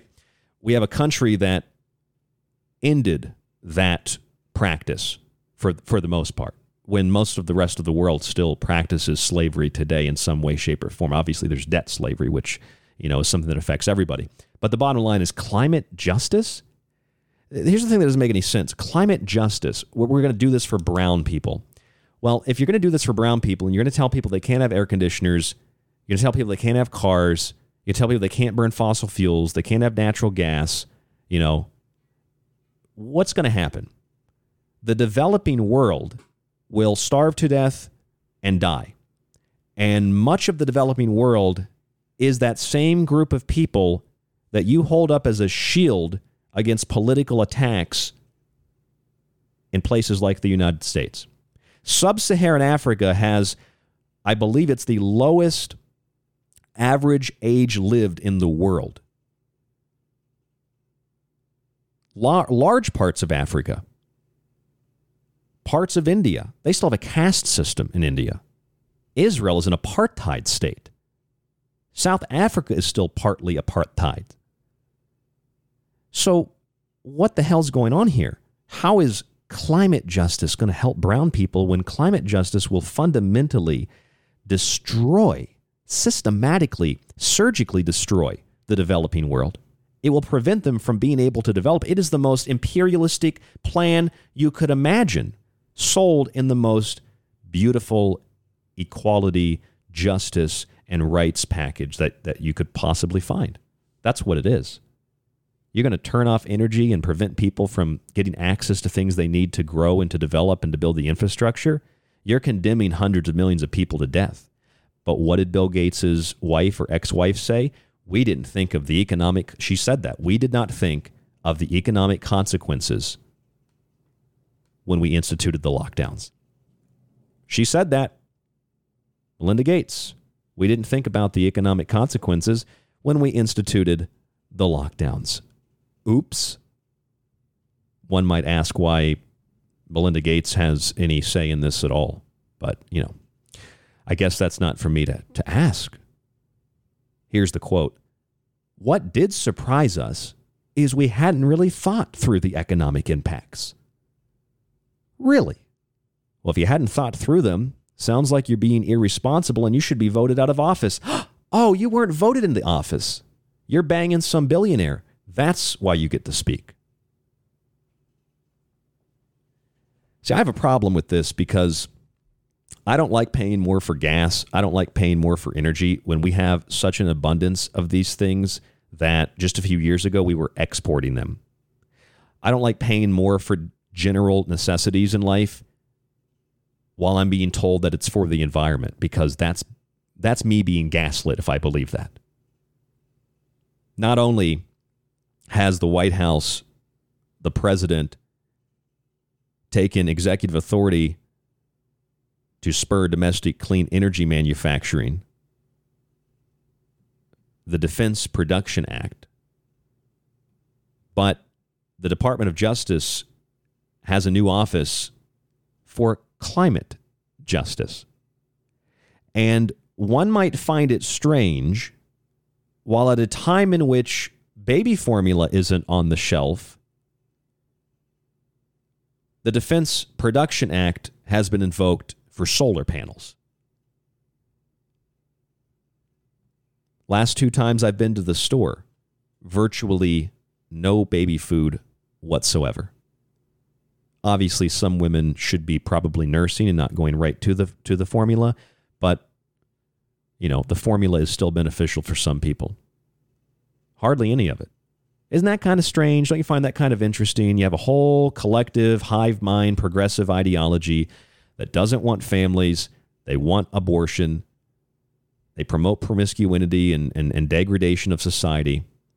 And then you might have a baby, but oops, you can't get formula, but we did ship a bunch over to Ukraine. We hate American flags, but we're going to fly the Ukrainian flag. We don't like borders, but how dare Putin step over that border into Ukraine? We don't like guns. God, get the guns away from me. They're killing kids. But we can give them to actual kids, young people in Ukraine. That's okay. We can ship the baby formula to the border for people that are trafficking humans and trafficking drugs. We can ship the baby formula to Ukraine and to the border, but we can't have it. You can't. We're gonna invoke the Defense Production Act for solar panels. Either have to be totally retarded, totally incompetent, or you know precisely what you are doing. And I'm pretty sure these people know what they're doing, because in places like California by 2035, no more gas-powered vehicles, no more gas-powered lawn equipment. And Los Angeles is about to ban gas stoves. New York has already discussed this and put this forth in the legislature to ban gas stoves in buildings. I mean, that would make pretty much every building obsolete. If you live in one of the cities, you live in Rochester, Albany, New York City, Buffalo. I mean, these are old cities. Most of the cities, most of the buildings have gas-powered things like stoves. So what does that mean? You're going to replace everything with electricity? What's that going to do? It's going to overpower the grid. You're going to feel what it feels like to live in Venezuela. That's what it's going to do. We've got to ban the gas stoves, ban the gas-powered cars. Yes, the gas-powered cars and the gas stoves go right to electricity. The electricity can withstand the demand. And it's funny because, and I say that so sarcastically, Bloomberg published a story a few days ago. I did a whole show on this before I switched over to Ground Zero Radio here, now 5 nights a week. So if you go into our archive at thesecretteachings.info, look up the show called Blackout to the Future. And we talked in great detail about this. Bloomberg reported that there is a, quote, hot, deadly summer coming with frequent blackouts. And here's what Bloomberg reported. This is the same Bloomberg that said, hey, if you can't afford your pet medication, just let your pet die for the climate. And although I like lentils personally, it's one of my favorite foods, they said eat lentils and that's how you'll save the climate. That's not going to actually save anything. It might save you a few dollars, but it's not going to save the environment. Here's what Bloomberg said. Consumers will be asked to step up to help keep the grid stable by curtailing their consumption. Plus, climate change is fueling drought, severely curbing hydropower supplies. Is it really? Is climate change really creating more drought? Because you know where you have more drought in one place, you'll have more water in another place because the system balances out. Despite all of this, the United Nations and the IPCC say, quote, there is low confidence in a global scale observed trend in drought, end quote. The National Climate Assessment from the United States federal government adds, quote, drought has decreased over much of the continental United States in association with long-term increases in precipitation, end quote. And scientists working for the United Nations explain further, quote, there is low confidence in attributing changes in drought over global land areas since the mid-20th century to human influence, end quote. So that's the science. That's the UN. That's the IPCC. That's the U.S. federal government, that drought is not caused by man-made activity in relation to global warming and climate change. And if you have drought in one place, you might actually have more water in another place. So the response to this is consumers will be asked to step up to help keep the grid stable by curtailing their consumption. 11 states are at risk of outage across the United States, according to the Mid-Continent Independent System Operator, MISO. MISO serves about 42 million people and projected it has insufficient power generation to meet the highest demand periods this summer, especially in Midwest states. In places like Texas, they say the grid is, quote, still at risk of shortages, despite the state's scramble to improve resilience after a February 2021 winter storm that left millions in the dark for days. Do you remember that? Because I do. I did a show called Red Star State. And in that show, we documented that the state of Texas has enough energy to power not only itself, but surrounding states and a large part of the United States. Texas has so much energy, they don't know what to do with it. It's not the storm that caused the outages and caused people to die in cold. It was the federal government and the EPA saying, you can't activate those power plants because you will go over your allotment of carbon emissions. You must keep them off. I've got the letter from the federal government right here in a folder. The federal government said, you do not turn those on. You do not generate more power. And Texas listened. And because Texas listened, people died. And because Texas listened, their grid failed. They had enough energy, but they had to turn it off because you use too much energy now. That's too much carbon dioxide. That's what's causing this. Just like when people say lockdowns because of coronavirus, it's causing people to be anxious and suicidal and people to be afraid and scared and not have contact with their family. This damn virus, it's causing all these horrible emotional problems and health problems.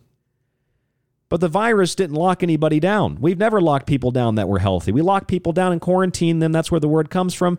People that are unhealthy, people that are actually showing signs and symptoms of a particular disease. We don't lock down healthy people. And a virus didn't do that. Man did it. Cuomo did it in New York. Newsom did it in California.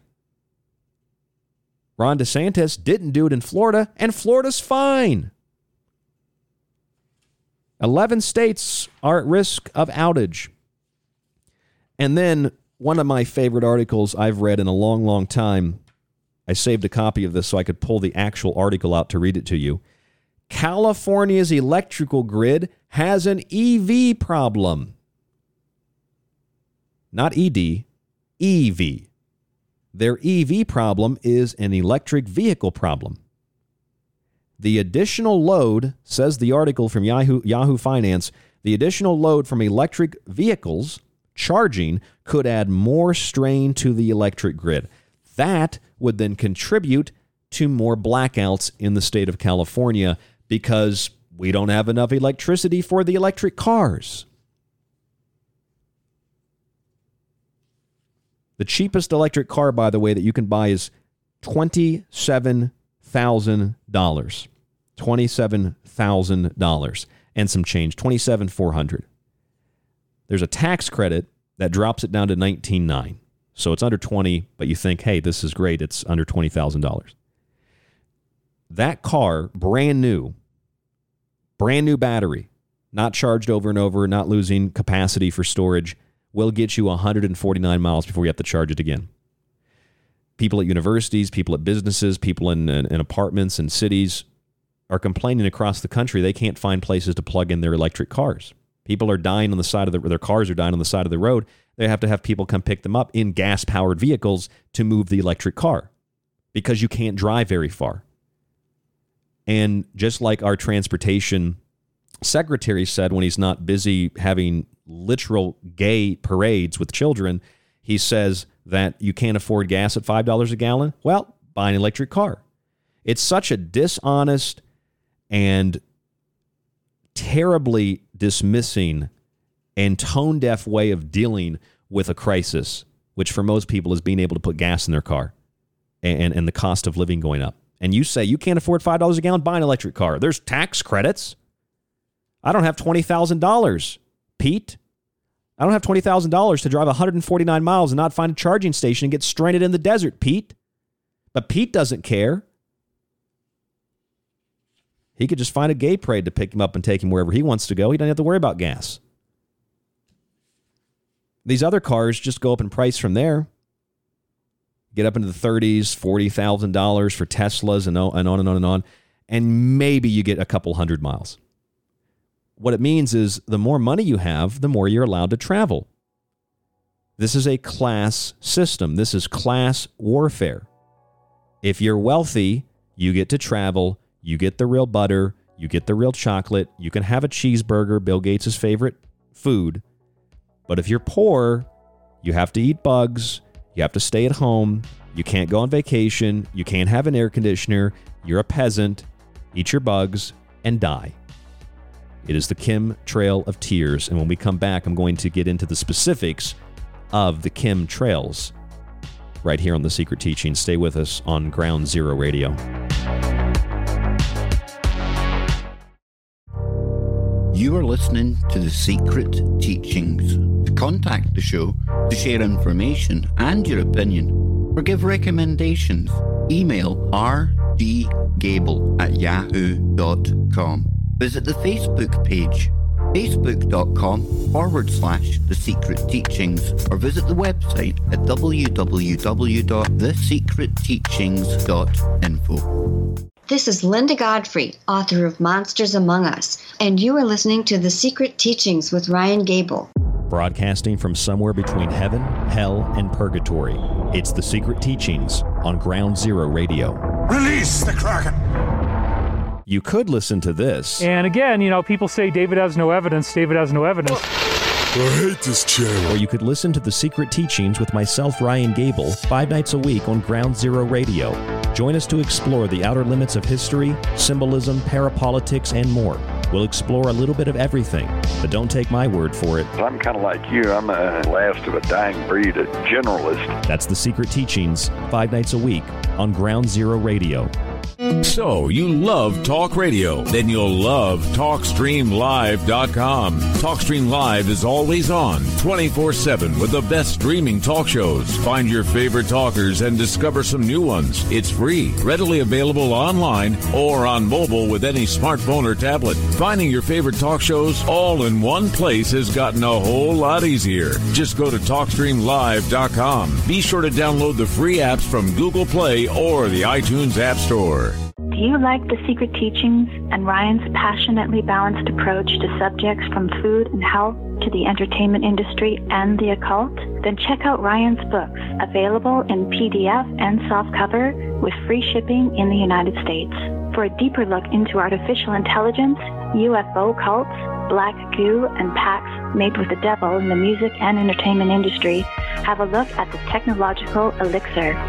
Or look for Ryan's masterpiece, Occult Arcana, an encyclopedia of occult knowledge spanning from mythology and science to symbols and sigils, from ritual magic to voodoo and from comparative religion and psychic abilities to paranormal activity. Just visit thesecretteachings.info. Hello, folks. This is Jordan Maxwell, and you're listening to The Secret Teachings. Excellent shows. Keep listening with your host, Ryan Gable. Think about your hero when you're at ground zero and call out to the fallout back to me. Attention, you are tuned into restricted airspace. Tune out immediately. This is the frequency of The Secret Teachings on Ground Zero Radio. The Cal ISO has started rotating power outages. Governor Newsom today addressed the recent rolling blackout. We failed to predict and plan. Energy conservation is what the California Independent System Operator wants to see more type of conservation. The overall picture is that the California grid ran out of energy. It is unequivocal that human activities are responsible for climate change. The president is invoking the Defense Authorization Act to lift tariffs on solar products from several countries. The effort is meant to kick the country into high gear for green energy. The president said that using the act is justified because it will allow the U.S. to be less reliant on foreign sources for energy. But if we want to avoid catastrophe, we have to drastically cut emissions. Now. You're not going to solve global warming by telling people no. You're not going to solve this by telling people you can't fly, you can't go on your car, you can't eat meat, you can't do all these things that you like to do because of climate. 97% or more of actively publishing climate scientists agree. In the 1920s, about 500,000 people died each and every year from climate disasters. A lot of them were floods and droughts. 2021 is set to be even lower at about 6,000. Climate warming trends over the past century are extremely likely due to human activities. Likely due to human activities. The ocean's rising. It turns out that at least for now, and probably in the foreseeable future, the accretion is higher than the sea level rise. You've seen increasing areas, not decreasing areas. The ocean's rising, killing trees. Likely due to human activities.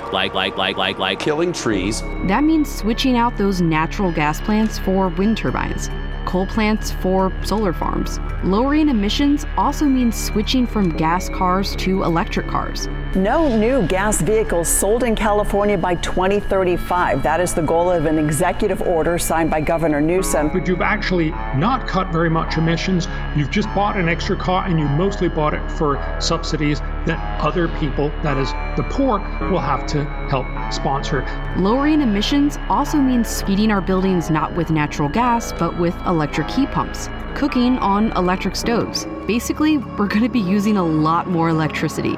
Anywhere from 40 to 100% more than we currently use. Because of global warming, because of the 2.6% reduction, we will only be 434% as rich by the end of the century.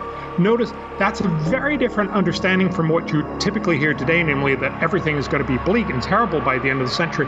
No, everything, or most things, will be much better, but it'll be slightly less better. Global warming is a problem, not the end of the world. I'm Ryan Gable, your host, and this is The Secret Teachings Radio. According to a 2016 publication, the biggest satellite study of the planet to date, the past few decades have seen about half of all the vegetated area in the world. It's actually getting greener, not browner. Only 4% is getting browner. And there's a lot of reasons for this.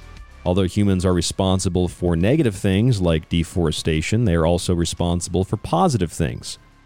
More regenerative reforestation programs, more efficient agricultural practices help to green the planet. Plus, carbon dioxide is also assisting. More CO2 means larger and more productive plants. More CO2 means plants holding more water, therefore reducing things like drought. According to the UN's Food and Agricultural Organization, there will only be a very small drop in crop production from now until the end of this part of the century, the middle of this century. On a worst-case scenario, by 2080, most wheat, rice, barley, oats, and other cereal grains will be produced at a percentage loss of only about 2.2% when factoring in the worst-case scenario for climate change, which is clearly an exaggeration. This means that Despite the fact we've been told the ice caps are going to melt, we're all going to be underwater, islands are going to disappear at a rapid rate, that we're going to face sweltering heat everywhere in the world, our skin, our flesh is going to be burned off, and that unless we just stop living, there's nothing that's going to stop it. Despite all those things we've been told since the 60s and 70s, the problem isn't any worse today than it was then. We were told in the 50s and 60s that there wasn't going to be enough food to feed 3.5 billion people if we kept doing what we're doing. And with the population increase, there's no way we're going to have enough food by the end of the 20th century. Now we have so much food that in the United States, on average, most families throw out about 40% of what they buy. We have so much food because it goes bad. They don't even get to eat it. You know, one of the reasons we have so much food? Plastic. That doesn't mean that I'm throwing plastic wrappers out in the street. That doesn't mean I'm throwing plastic wrappers out here in the wash next to the studio. Doesn't mean I'm going out and taking plastic bags and throwing them in an ocean, in a river. Can't do that here in Arizona, but I'm not going to go throw my garbage in the desert. But plastic is actually beneficial, and not to mention the fact that plastic is actually, and no, I don't work for big oil, it's just a statistical fact, plastic is more efficient because plastic lasts longer than the paper. It's more durable. You can carry more. It's not subject to getting wet and dissolving like a paper bag. Paper bags are heavier. The materials, the raw materials, are heavier to transport. It takes more energy to produce them. I mean, these are the little things, just like recycling. Recycling is an immense energetic process with little to no beneficial outcome or product. Sure, we might live in a throwaway society, but most of the plastic in the ocean isn't coming from Los Angeles. It's not coming from here where I am in Arizona. It's coming from China. It's coming from India. That's where virtually all of the ocean garbage is coming from. But we do these little things, lids and toothbrushes and straws, and we're saving the planet. We don't want plastic in the ocean. Oh my God. Almost all of it's coming from China and India. You could never see plastic again in your life where you're living. It doesn't solve the problem. It doesn't protect anybody. Buy an electric car. Sure, if you've got the money for it, you can afford it, you can subsidize your transition to that kind of energy, great. But guess what? I and others like me, you might have to pay for that. The poor people have to pay in taxes the subsidies that are given to rich people to buy electric cars. You know how far you can drive on that thing? 149 miles with a fully charged battery the first few times, and then that battery life starts to wane. You might get a clean 140 every time. That's not that far. I've been on stretches of road in the Southwest here. You go to Nevada, you see signs that say no gas for 100 miles. That's no gas for 100 miles. There ain't going to be an electric charging station in the middle of nowhere. Maybe one as a novel thing. There aren't enough stations, and if you want to plug one of these things in at your house, you're talking thousands of dollars on top of the car. What do you think that car is made of? The tires are made of oil. The plastic is made of oil. Virtually all the components of the car, if it's not made of oil, it's made of precious metals that are stripped out of the earth in mining operations. It's not beneficial to the planet. Okay. You know what? I'll be honest with you. On the surface, an electric car sounds really great. To me, it sounds like, yeah, I drive an electric car. I don't have to get gas again. That's great. But there's a problem with that. The problem is, although a gasoline-powered vehicle might expel more carbon dioxide, it's about 34 tons over its life, and an electric car produces about 26 tons of carbon dioxide from production to usage to end of life. It's a 24% reduction. That sounds really good, but battery life is insufficient. The vehicle has less power. This means more driving, wearing out your tires faster, wearing out asphalt produced with fossil fuels faster. And the more people that rapidly switch to these vehicles that can afford it, not only force poorer people to pay for the tax subsidies while they drive around virtue signaling that I've got an electric car, but it also generates more demand on the electric grid because for some reason people think there's some kind of fairy waving a magic wand, granting you wishes. I'd like my car charged, please. Wish granted. And Will Smith's there in blue, like Aladdin. And he grants you the wish. The electricity has to come from somewhere, Dumbo. It has to come from, it doesn't just magically appear out of nowhere. And the more of these electric cars, the more blackouts you're going to get when the grid isn't sufficiently prepped for that amount of demand. And that's precisely what we've been seeing in California.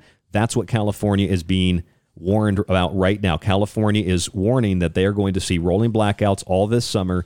And we also have 11 other states, according to MISO, Mid-Continent Independent System Operator, that are probably going to be facing outages, all of these in the Midwest, due to an over demand of electricity, which isn't just electric cars, electric stoves, electric everything.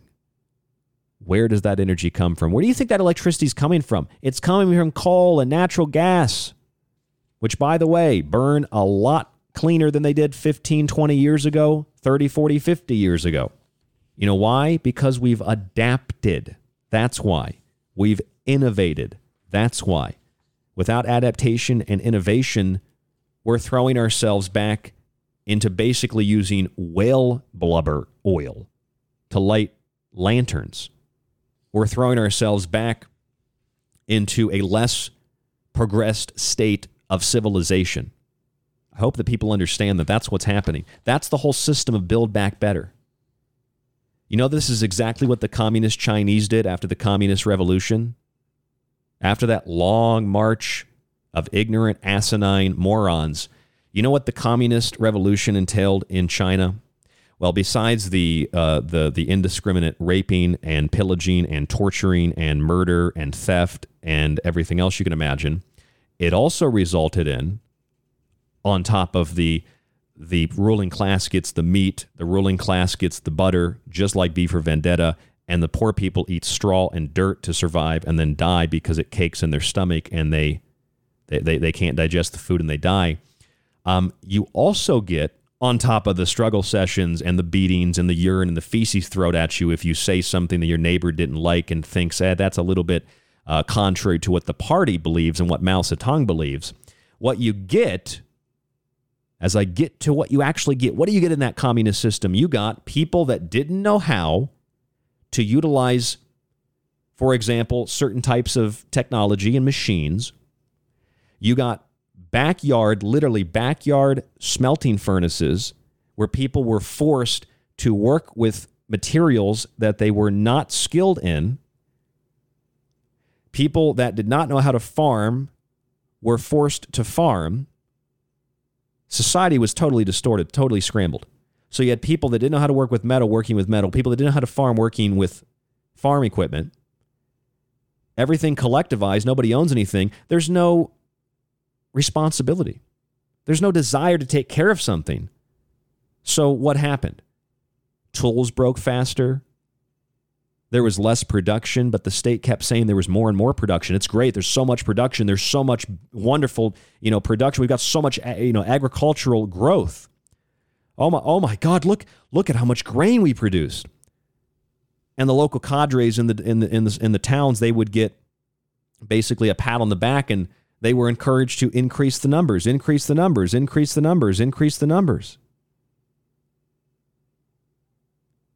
what happened as a result? People starved to death en masse. Not only did people starve to death en masse, but it led to the greatest mass death in the history of the known world. 65 conservative million people were either starved to death. It was about 40 to 45,000 Mao's famine. 65 or so million total, up to 80 million, some believe, when you factor out the 40 million that starved to death. It's an additional 20, 30, 40 million people that were slaughtered and murdered in the most brutal ways by the communist dictatorship. and they forced people to do things they didn't know how to do, and that resulted in lots of injuries, people dying. It resulted in poor workmanship, obviously. So you get tools and materials that they break on top of the lack of responsibility for what already exists. And that's what's happening now. We don't understand electric cars, plugging those things into the home. It's like a PlayStation 5 when it comes out. You know, they got signs up that say we can't sell this in store because customers won't be safe, because people will stab you, shoot you, run you over with their car. Literally, if you have a PlayStation 5 and they can't get one, they want to get access to it on that Friday night when it comes out. That's what people are doing with the electric. Got to get the electric car. Get the electric car. Oh my God, it'll save the environment. It doesn't save the environment. The electricity comes from somewhere. A strained grid now that will result in rolling blackouts. And with the cost of food up, the cost of energy up, the only people that can afford this stuff and afford to live their typical lifestyle are people that have money. So it creates this class divide, the haves and the have-nots, the ultra-wealthy and the ultra-poor. The Communist Politburo Party of Mao Zedong in his big house with heat, eating meat, eating steak, while most people lived and died of exposure in mud huts, working for a local cadre who could have sex with their wife whenever he wanted, who could beat somebody to death whenever he wanted. Total lawlessness and chaos. That's what the communist system brought. And you know what it did in the process? It tore down the old world because that was a capitalist, nationalist model. And in exchange, it brought in a policy of the 3 red banners. The 3 red banners defined as building back a better world, a socialist world. Build back better. The 3 red banners on Joe Biden and Kamala Harris's campaign logo. 3 red banners. Build back better. The International Energy Agency reported back in March of this year that emergency measures can quickly cut global oil demand by 2.7 million barrels a day, reducing the risk of a damaging supply crunch. And they suggested that we focus on the IEA's 10-point plan. Their 10-point plan includes steps such as car-free Sundays in large cities. This is from their website. Car-free Sundays. Don't drive at all.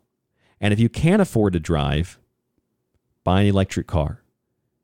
And then when you buy the Nissan Leaf, the lowest end model, I could tell you about the high-end models. You get 250 miles on a charge. Good luck finding a station once you get out there. Good luck traveling across the country. I'm glad you decided to buy a car that's made of rare materials stripped out of the earth, raped out of the earth, and, well, oil.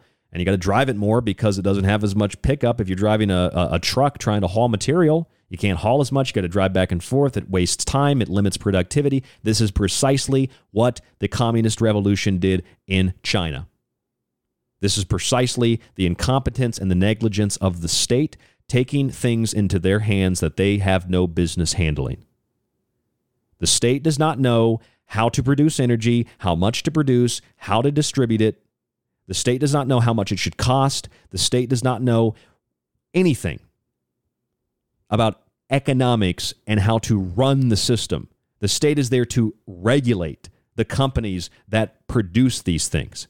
The state is there to prevent monopolies, but instead we have monopolies that have taken over the state as part of a corporate, fascist, communist, totalitarian, authoritarian, despotic rule.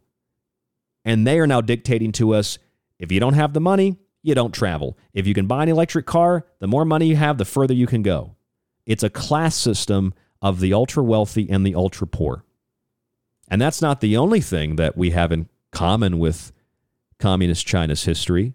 I mean, the whole idea of wearing masks because of a pandemic is a result of,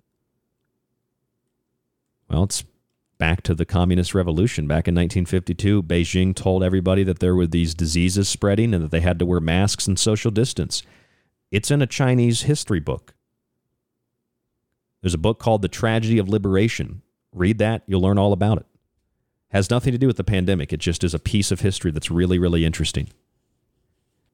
I don't believe we were ever dealing with a particle. We're dealing with poison. We're dealing with chemicals. We're dealing with toxins. Then we're also dealing with fear, terror, trauma, mind control. What I call cultural BDSM. Put your mask on. Sadists and masochists, or masochists, who want to hurt themselves and want to hurt other people and derive pleasure out of it. Virtue signalers, that in major psychological studies, those that virtue signal to acquire social currency, that's your social credit system. It's not even necessarily a digital system. It is an ideological system. If you're for the environment, you're for climate, you're a good person, you drive an electric car, you take your bike, you're a good person, thumbs up to you, that's the social credit score. That's how it begins. And then you start to read about things like climate engineering. And this Thursday, there is a meeting, a group of former world leaders and people from the WTO, Climate Overshoot Commission, getting together to discuss climate intervention. We're talking about stratospheric aerosol injection. We're talking about cloud seeding.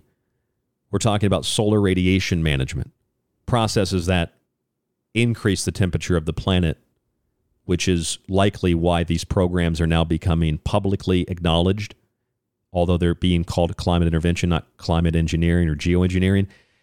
They're being publicly acknowledged now because as the system goes online officially, it's going online officially to solve the problem that it created. It created global warming. When you spray those particulates, it blocks sunlight, it traps heat. That's man-made global warming. And those particulates that are in aerosols, like the trioxides, you inhale them, cardiovascular problems, respiratory distress, respiratory disease, according to the University of Copenhagen. Go back to 1962, into the 70s and 80s, Project Storm Fury. Project Storm Fury. 1960s to 1980s, the U.S. government ran programs consisting of flying aircraft into tropical storms and releasing silver iodide particles to cool the water and weaken storms. Officially, the last flight was in 1971, but the program wasn't considered canceled until 1983. Among other weather modification programs were Project Popeye from 1967 to 1962 in Southeast Asia. This was the famous flooding of the Ho Chi Minh Trail during the Vietnam War. Also, documents from the U.S. Department of Commerce and Office of Oceanic and Atmospheric Administration from July of 2009 describe how hurricane modification is indeed a reality. The Hurricane Aerosol and Microphysics Program, HAMP, was funded to the tune of $64.1 million taxpayer dollars. The document says, and I have a copy of it right here, pollution aerosols reduced the cloud drop size and suppressed the warm rain-forming processes in the external spiral cloud bands of the storms. During the past decade, it was found that aerosols substantially affect cloud microphysics. The U.S. Department of Defense, back in the 1990s, there's even a transcript from the Office of the Assistant Secretary of Defense, April 28th, 1997, where they talk about eliminating, using science and certain forms of pathogens that, quote, would be ethnic specific so that they could just eliminate certain ethnic groups and races. They also talked about how some are engaging in eco-terrorism, whereby, quote, they can alter the climate, set off earthquakes and volcanoes remotely through the use of electromagnetic waves. Club of Rome said back in 1991, the first global revolution, in searching for a new enemy to unite us, we came up with the idea that pollution, the threat of global warming, water shortages, famine, and the like would fit the bill. The report from Iron Mountain in the section Ecological says, a comprehensive program of applied eugenics, along with utilizing the conservation movement as a means to control societal progression and development. We're dealing with people that don't care about the environment. We're also dealing with people that don't care about you. They see us as insects to be exterminated in their own words. And the technology that they have is far more advanced than a few planes just getting off the ground to spray some heavy metals.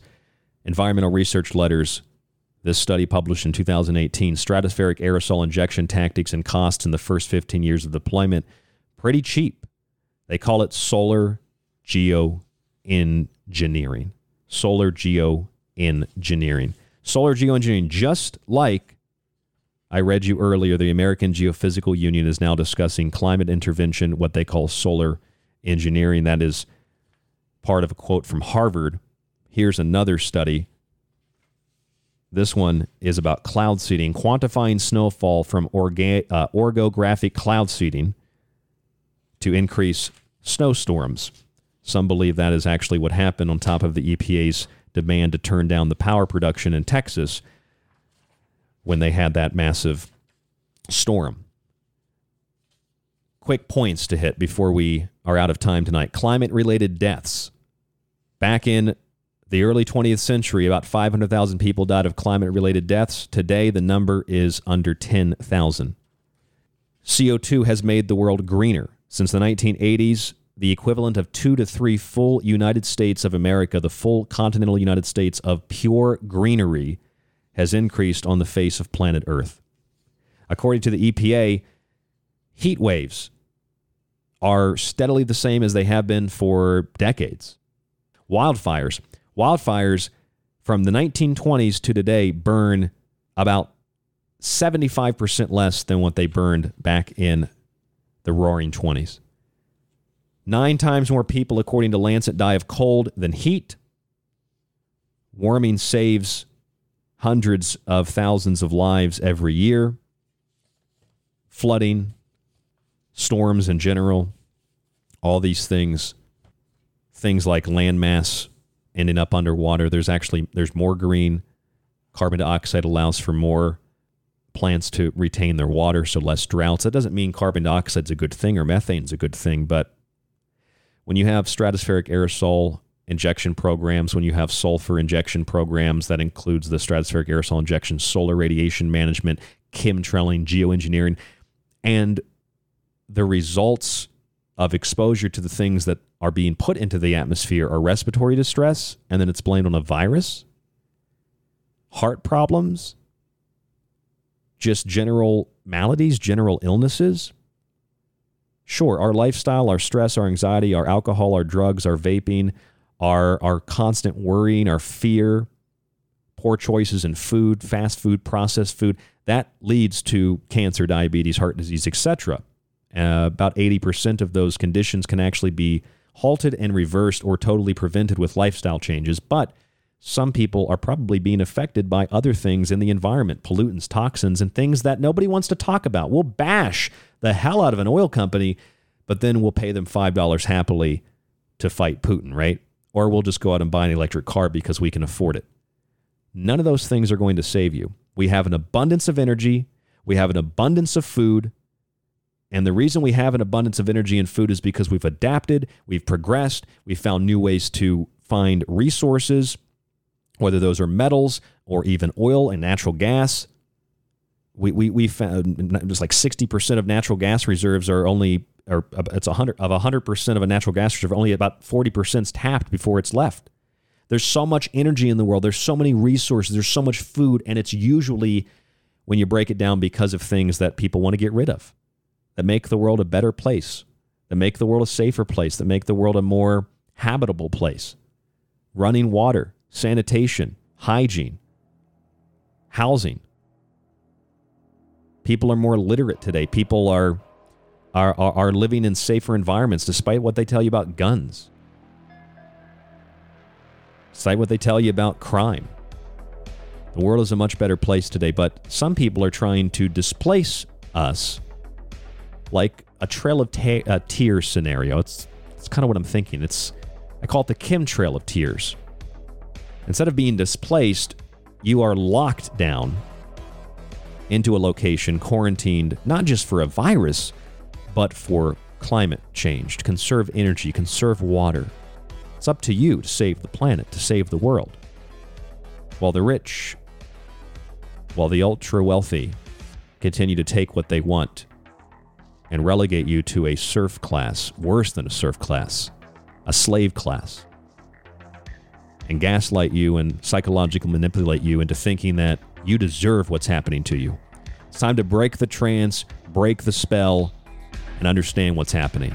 I'm Ryan Gable. This is The Secret Teachings. TheSecretTeachings.info is the website. Please subscribe to our website, our archive.